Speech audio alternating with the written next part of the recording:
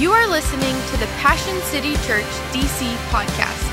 To learn more about Passion City Church, including our gathering times in Atlanta and Washington, D.C., visit us online at passioncitychurch.com. Today's talk comes from Pastor Ben Stewart.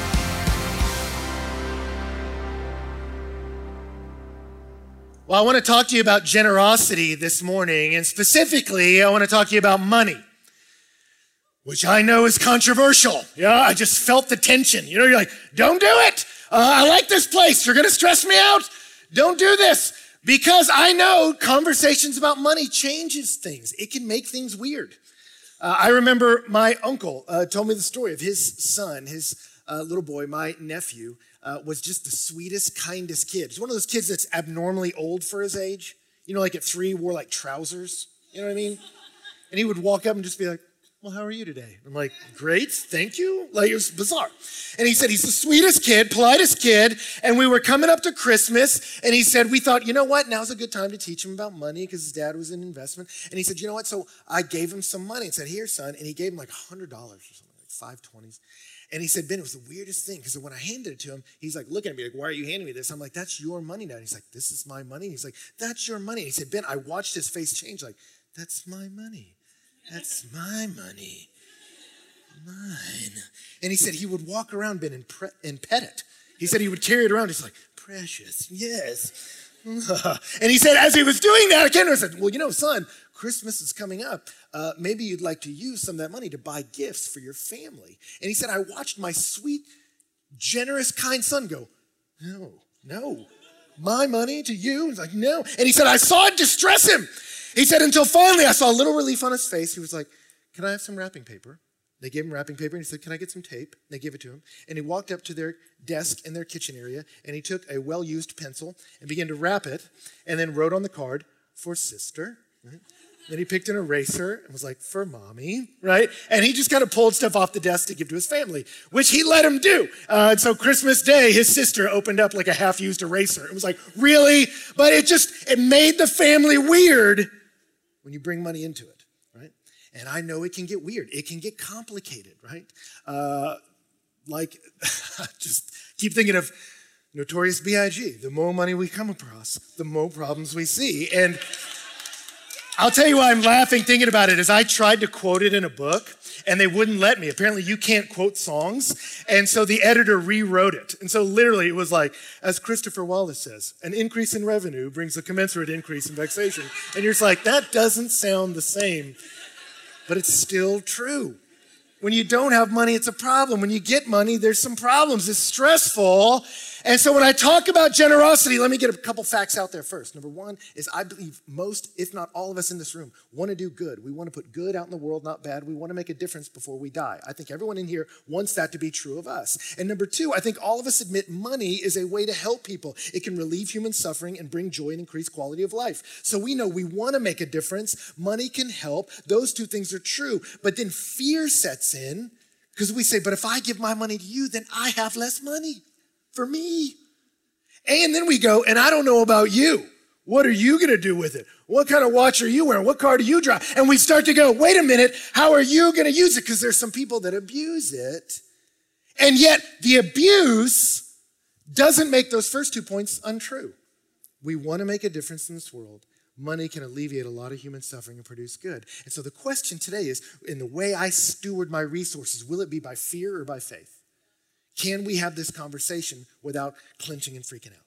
We're going to try, right? And we're going to do it here in Philippians because I love the way Paul does it. He's talking to them, and you find out here at the end that the letter to the Philippians that we've been studying is a thank you note. The whole letter was an extended thank you note with a lot of theology and encouragement. And you go, why did he write it? Because he was in jail. And back then when you were in jail, the state did not care for your needs. And so if people didn't care for you, you didn't get cared for, and you may not make it out alive. And so he is sitting in prison in Rome, and then Epaphroditus turns the corner with a care package from the Philippians. And so he's like, don't leave yet. And he wrote this long note, this letter we've been studying, to them to say thank you. Thank you for giving to me. And yet he enters that weird tension that pastors do. If you notice in the text, he's like, I want to thank you for giving to me, but I don't want to do it in a way that makes you think I'm trying to get my hand at your wallet again. So I got to thank you for giving, but let you know I'm not really after your money. But then I'm also your mentor, so I got to tell you it was good for you to do that and encourage you to do it, but in a way that doesn't feel weird that I'm trying to get your money. And so I watch Paul go through the thing I'm about to, right? So here we go, which will be fun, and we're going to watch how he does it. And I love the way he does, because at the end of it, what he gives us is 7 powerful reasons to be generous people.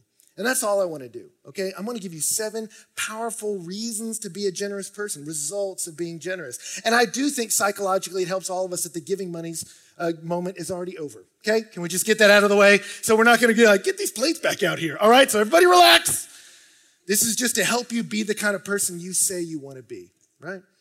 So point number 1 is this: generous people are joy creators. Generous people are joy creators.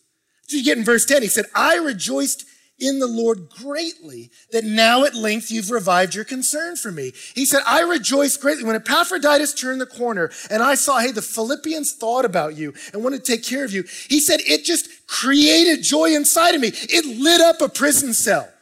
That your provision can create praise. That's pretty awesome. That my money can create a lot of things. It can go in a lot of directions, but I could aim generosity in a way that creates joy in the world. That's a pretty incredible thought. We all know this. We all love this. I watched a video last night of God's Plan by Drake, right? That video is amazing. What does he do? He just goes around and is handing people stacks of cash, interspersed with periodic moments of dancing. And you go, this all makes sense.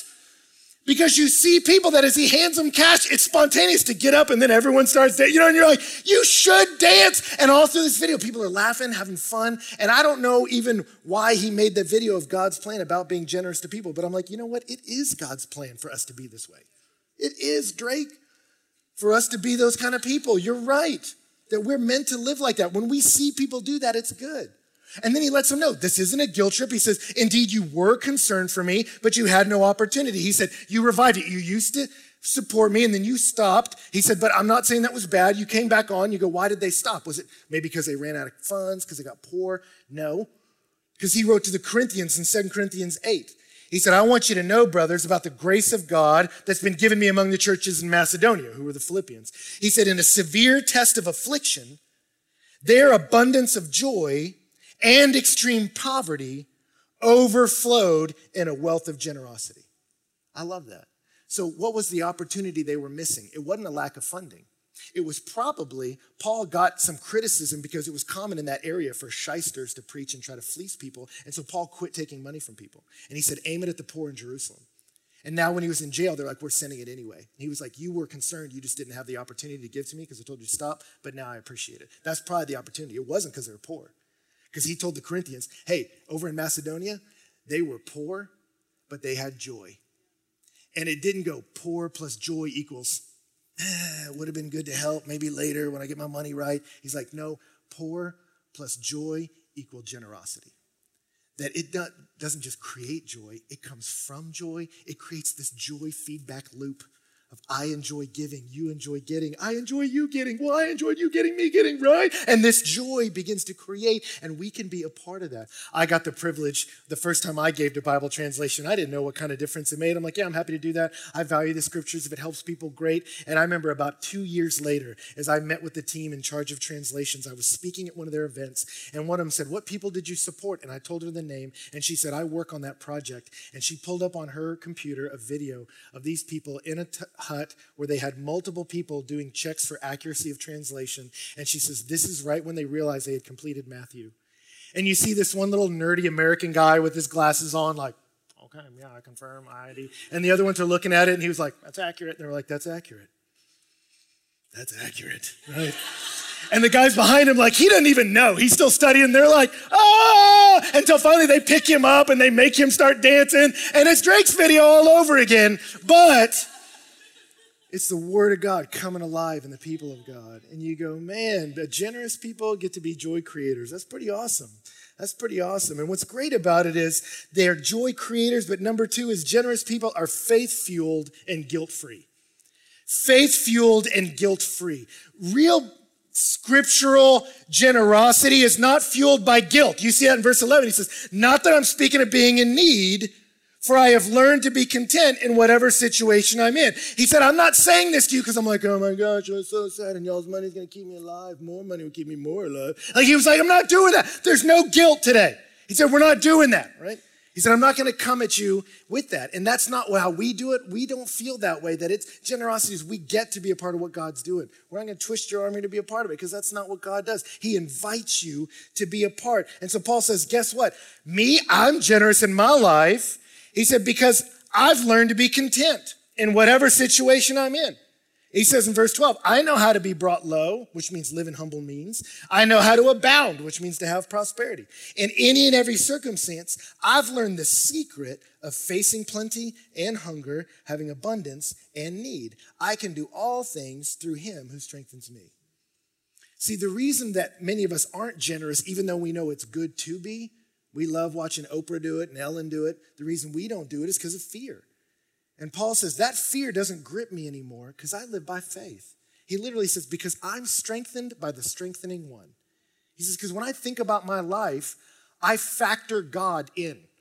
I factor in that the creator of the universe knows me and loves me. And when I get that, I just trust him. And if he wants me in a moment where I don't have a lot of money, that's cool. I trust you. If he wants me in a moment where he's abundant and generous, that's cool. Let me handle it well. But you're guiding the ship. I'm just walking with you. And so I'm content because whatever situation I'm in, God is running this situation. That doesn't free me from making decisions, but it frees me from anxiety about them. I can just walk with him, man, and I'm going with him. My kids don't stress about money. They don't. My children aren't like, Dad, where will our next meal be coming from? They just know Dad's got them. And there are times when they're like, Dad, can we get another popsicle? No, those aren't ours. That's the thing I keep saying when they grab toys. Can I buy this? Like, no, that's not ours. And it's working. I don't know. I don't have to give them a lot underneath that. I'm like, that's not ours. And what's great is they're kind of like, all right, it's not ours. Like they don't fight that much about it.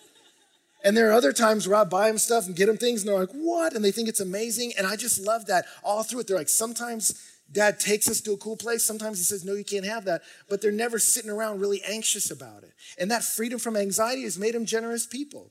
We were sitting out yesterday at lunch and they saw a guy playing the saxophone across the street. And they're like, Dad, you got any money?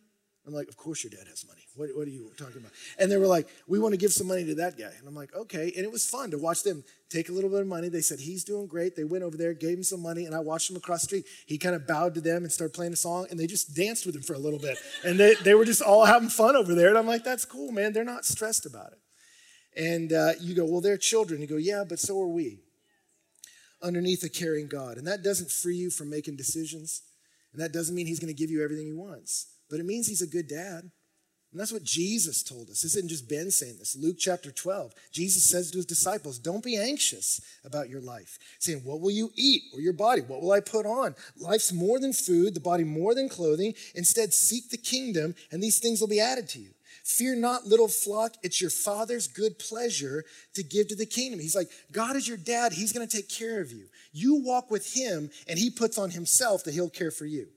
And so then he says, so sell your possessions and give to the needy. I love that that's how he moves from it. Get free from anxiety and give. And if they're like, I don't have any money, he's like, oh, that's fine. Just sell something. You're like, oh man, he just undercuts that whole excuse. Ouch, Jesus, right? But if I know God's taking care of me, I don't have to worry about it. Number 3 is the good news of it is generous people share in the suffering and in the success. Generous people get to share in the suffering and the success. What I love about that is Paul told him, hey, I didn't need it. I'm content. I'm content in any situation, but now that feels bad. They got a gift from me. He's like, I'm content even if I got no gift. So then he has to come around. In verse 14, it says, but it was kind of you to share my trouble. Let me just say, I'm not downplaying your gift. It was awesome. I really appreciate it. It was kind of you to share in my trouble. And then he says in verse 15, and you Philippians yourself know, in the beginning of the gospel, when I left Macedonia, no church entered into partnership with me in giving and receiving except you only. Even in Thessalonica, you sent me help for my needs once and again. I love that because he says, you shared in my trouble.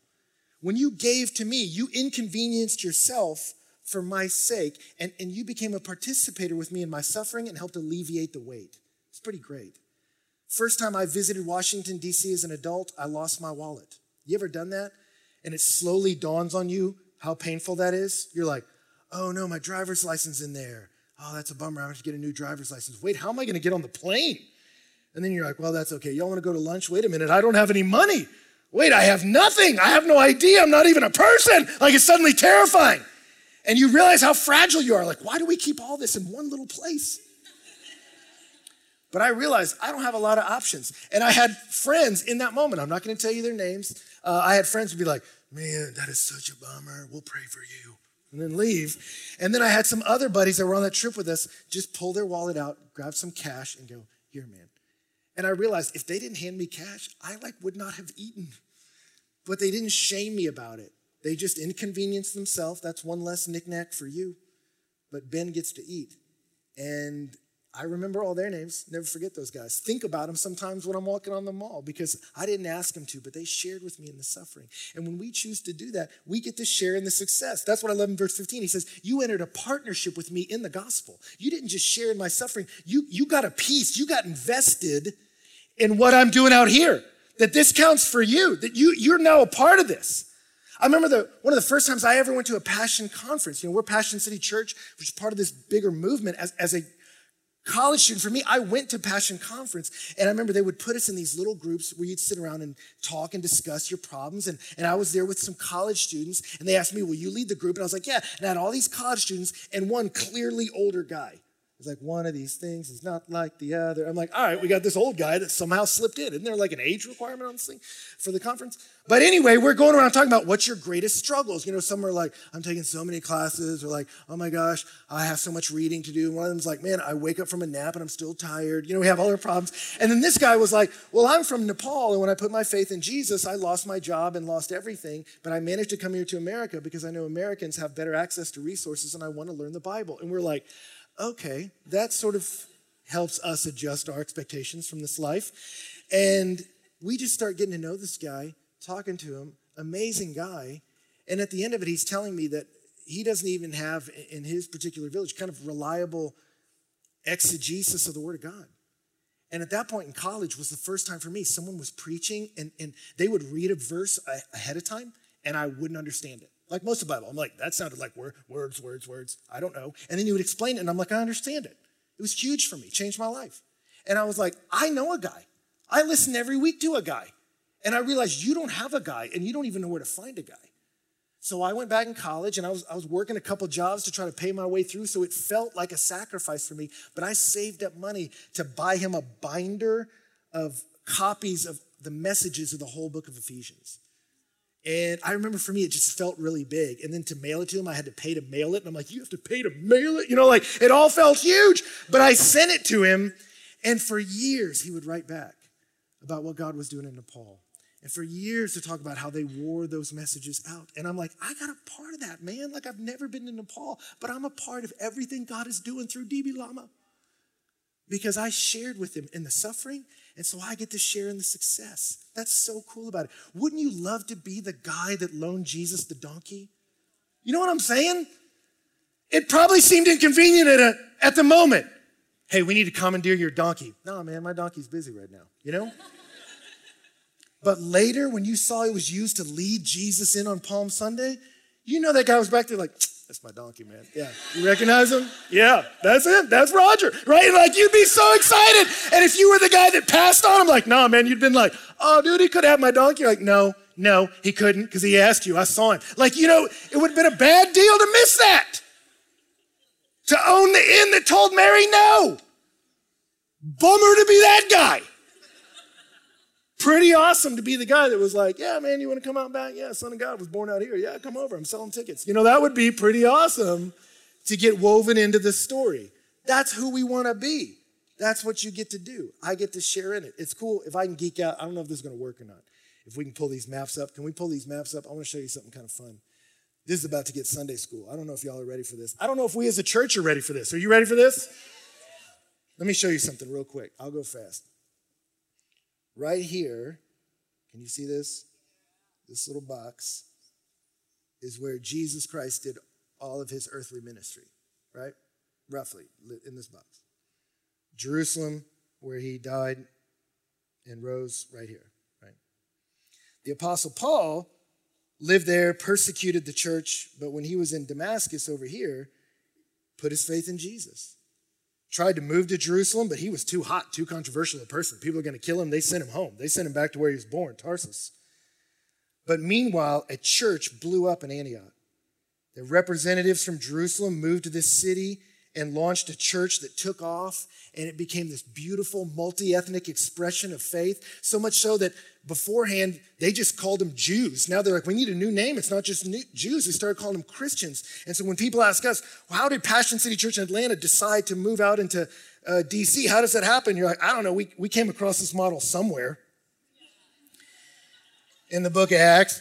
So Paul, they realized we got this blowing up church. They went and got Paul and said, hey, come be the pastor there. So he showed up as the pastor there, and he pastored there for a while. And then they realized there's people all over the world that don't know about Jesus. So they started sending him out on mission trips, different places.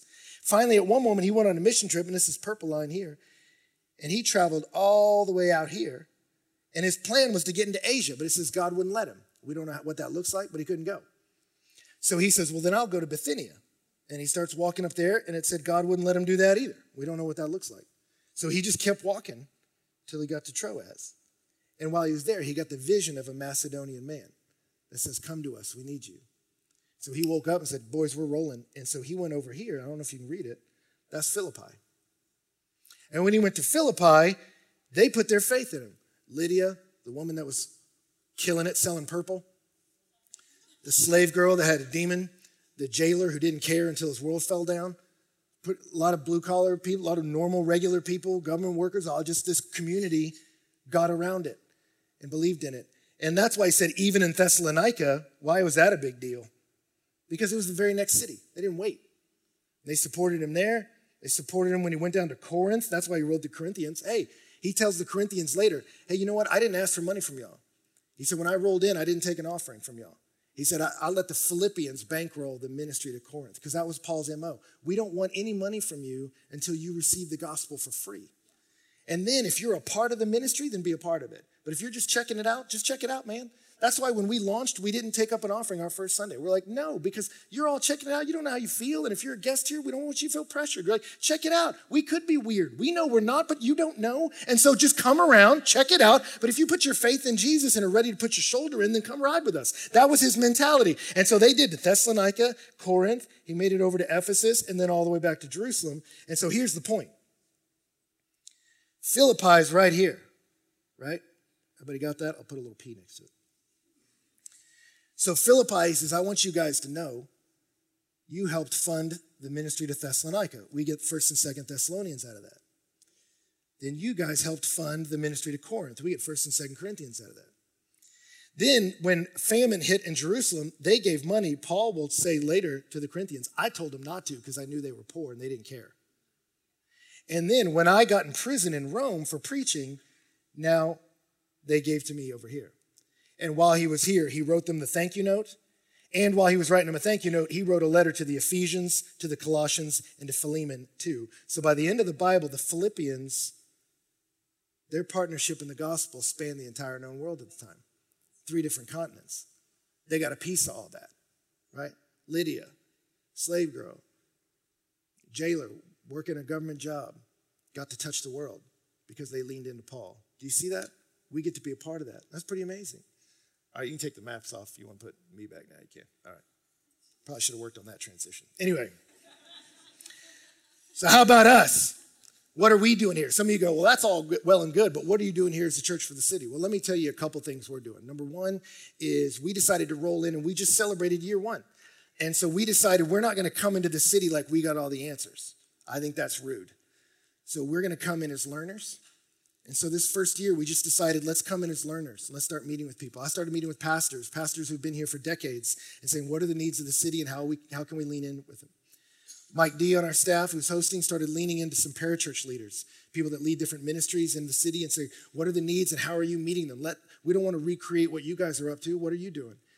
And then we've got another good man on our team, Jason, that's leaning into principals at schools and going, if kids are some of the most fragile among us, how do we lean into that? And we're trying to learn, trying to understand. And so as we did that, we've been leaning different directions. We had a service project for the homeless at Central Union. And then as we got to meet a bunch of different ministries, we saw Central Union, which is helping homeless men, is doing a great job in Little Lights, which is helping kids in at-risk neighborhoods, is killing it. And so we took up an offering here and we gave 25 grand to each organization. We did that several months ago. We realized over the summers, we asked Little Lights, what do you need? They said a lot of our kids, when they're in school, are on free and reduced lunches. When they hit the summer, they're on their own. If you can provide snacks that'll help these kids, we got 200 kids that for 8 weeks won't have a reliable food source necessarily. And so you guys gave food to cover those 200 kids for 8 weeks last summer. So we started looking at what's next, and Little Lights said we need mentors for our kids. They said that's the hardest thing to fill, is people that will sit with them and help them learn to read, help them do stuff like that. And so we said, what do you need? And they're like, well, we need 20. And they're like, but look, it's just great you asked. So it's awesome you asked. We have no expectation you can fill that. That's not really how this rolls. And so Mike announced at community groups, because that's the vehicle we want to push a lot of this through. He said, hey, we're in this community. The children of our community need our help. You got time, you got energy, you got resource. Can we lean into these 20 kids? And in 1 week, we had 28 people sign up to help the kids. And after a couple weeks, that shook down to 30. And that's when they stopped us. They were like, all right, we're filled up. They were like, we weren't ready.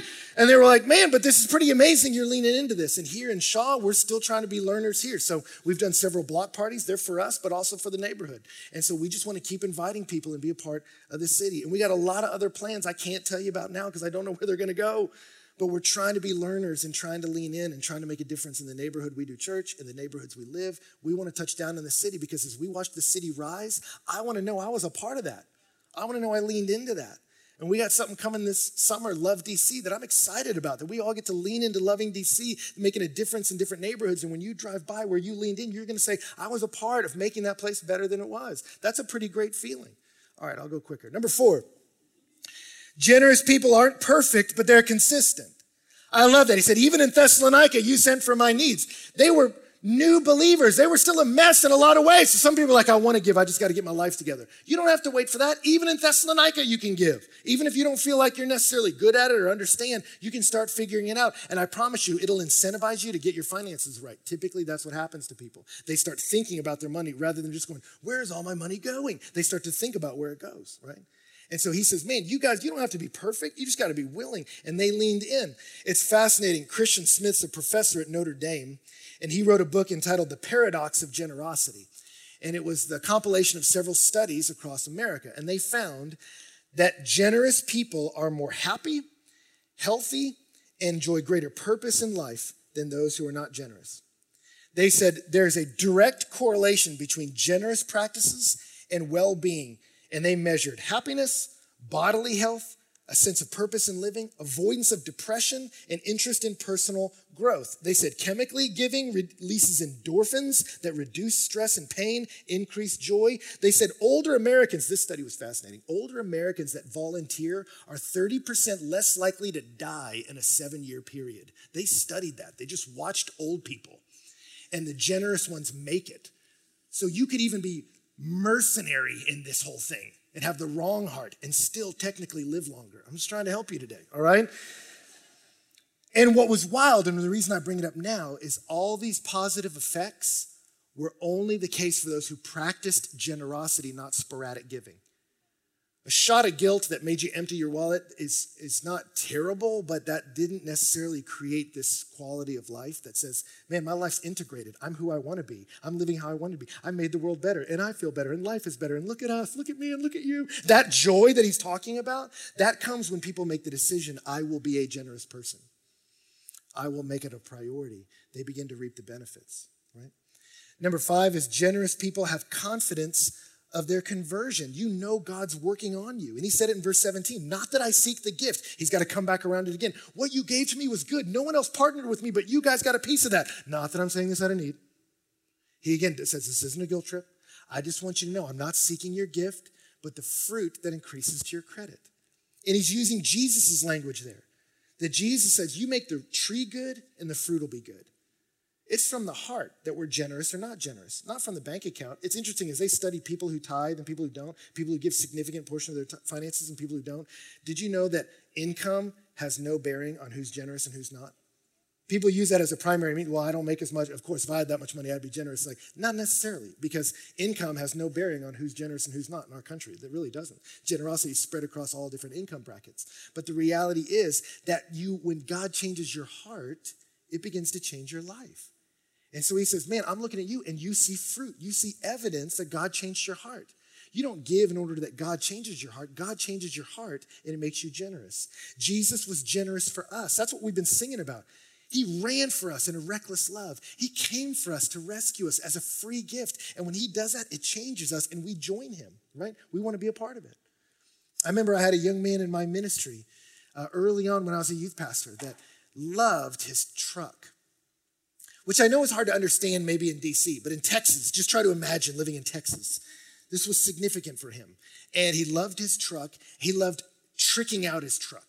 And so he talked about it constantly, like always. Like across the room, you could hear him be like, yeah, I'm going to chrome this and make that. And you're like, okay, he's still talking about the truck. And just on and on, he would work multiple jobs in order to get new rims. And he would work this in order to get a rail bar. And he'd work that to get the booming system. And he would just keep moving to just trick out his truck. And finally, after a while, we're like, I can't care, man.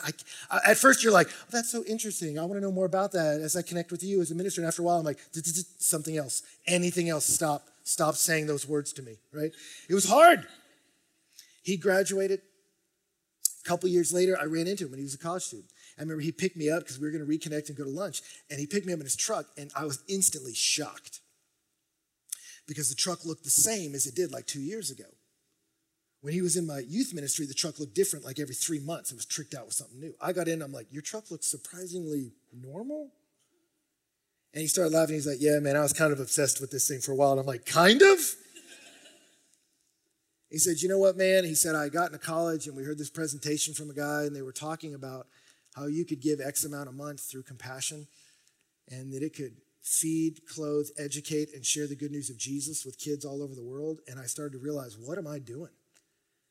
All of my money and attention are at this truck. And there are people hurting in the world and I can make a difference for something like $50 a month or something. He's like, that's crazy. He said, and then it embarrassed me how hard it was to let that money go. He said, but as soon as I did, he's like, man, you got to see this. And he popped the glove compartment. He had all this information about his kids. He's like, he lives here. And he's telling me about what the kid eats and what he's into and what he's studying because you write letters back and forth. And he's like, man, look at this. And he's trying to show me this kid, but I'm watching this kid. And I'm seeing this joy on his face as he's just literally, and I'm like, man, where your treasure is, that's where your heart is. And this is evidence of a heart that's been touched by the grace of God. There's no shame in what you're saying. There's no guilt or, yeah, this guy's presented all these kids. And it's like, this is your fault. And I was like, it probably is. And so it wasn't that. It was like, man, God touched my heart. And now I get to touch the heart of somebody else. And you see, man, I'm like, that is proof God's working in your life. I can see God working on you. That he has worked in you his grace and it's coming out of you and a family's going to be different because you exist. That's pretty amazing. That's pretty amazing. That's what Paul calls a fragrant offering to God. God loves that. That your giving, your generosity is beneficial for somebody else. And the last 2 points are connected if you're getting nervous how long this is going to be. Number 6 is generous people have confidence in God's provision. They have confidence in God's provision. That's what he says in verse 19. My God will supply every need of yours according to his riches and glory in Christ Jesus. How does all that work mechanically? I don't know. But I do know it works. I led a ministry in Texas that was always hurting for money. And then I remember I felt like God put it in our heart, we need to start giving away a percentage of what we make as a ministry to other ministries. And I resisted God. I was like, no, God, we are the charity. People give to us. But I felt convicted about it. And so we did this big fundraising effort for these other ministries. You know what was weird? There was no like, and then I sent this support letter. It was just like we started doing that and people started giving to us. And our budget began to exponentially grow. Exponentially. And I don't really understand it. I don't know why God did it that way. I'm sort of hesitant to talk about it. But I look and go, but God tends to say, try me. Try me. And the beautiful thing about it is he provides for us because number 7 is generous people get to be a part of his story. That's the end. Greet every saint in Christ Jesus. The brothers who are with me greet you. All the saints greet you. And I love he throws this in, especially those of Caesar's household. Because at the beginning, he was in prison. They were worried about him. And he said, I'm in prison, but you know what? Prison happened to chain me to some soldiers that happened to work for Caesar. So by being chained to these guys, I'm going to tell them about Jesus. And then he tells them at the end, hey, thanks for the care package. Thanks for keeping me alive. All the brothers say hi, especially the brothers that work in the palace now. What's up? What you guys are a part of is changing kingdoms. It's changing cultures, changing the world. You get to be a part of the story. You get to be a part of the story. So I don't know where you land on all this. I certainly hope you don't feel pressure to give today, but I want to invite you. What kind of person do you want to be? You say, I want to be a generous person in life. Let me tell you how that happens. You make the tree good and the fruit's good. So where you need to start is not with your wallet. It needs to start with your heart. That before you ever try to give God anything, you need to understand what he's done for you. That while we were sinners, Christ died for us. In this, the love of God was manifest, that he sent his son, that we would live through him. That before you were born, Jesus saw you're going to make a mess of your life. So he came running for you. So that as soon as you started to fall in the bad decisions you made last week and the terrible thing you thought last night, as you were stumbling, he is stepping in to grab you because he wants to love you even while you're a mess. He wants to care for you even while you're blowing him off. The grace of God is free today for anyone that will say, I am needy. I want a Jesus that gave all for me. And I promise you, when you embrace a God who gave all for you, you're going to want to be a part of giving for them. You're going to want to join him in what he's doing. And when you join him, you get to be a part of creating joy the same way he creates it in you. And that gives life meaning and purpose and joy. And so much of the world is losing joy because our hearts are shrinking. We're Ebenezer Scrooge at the first part. But we don't need ghosts to terrify us. We need a Jesus to change us, right? That we can step out and be a blessing to the world. That's what we're called to be. And I got to promise you, that's where life is. It's scary. But when you begin to put faith into that fear and you begin to walk by faith, you're going to see God really shows up for me in the real world. And as God really shows up for me, it helps convince me he's real and he's really working in my life and he can really change your life. And then you start to see spirituality work out in reality. And that's a pretty thrilling thing. We want that for you. If you were encouraged by today's talk, be sure to rate us and hit subscribe on iTunes, Spotify, or wherever you stream your podcast. To experience other talks, videos, and live gatherings, visit us online at PassionCityChurch.com or download the Passion Movement app. And again, thanks for listening to the Passion City Church DC podcast.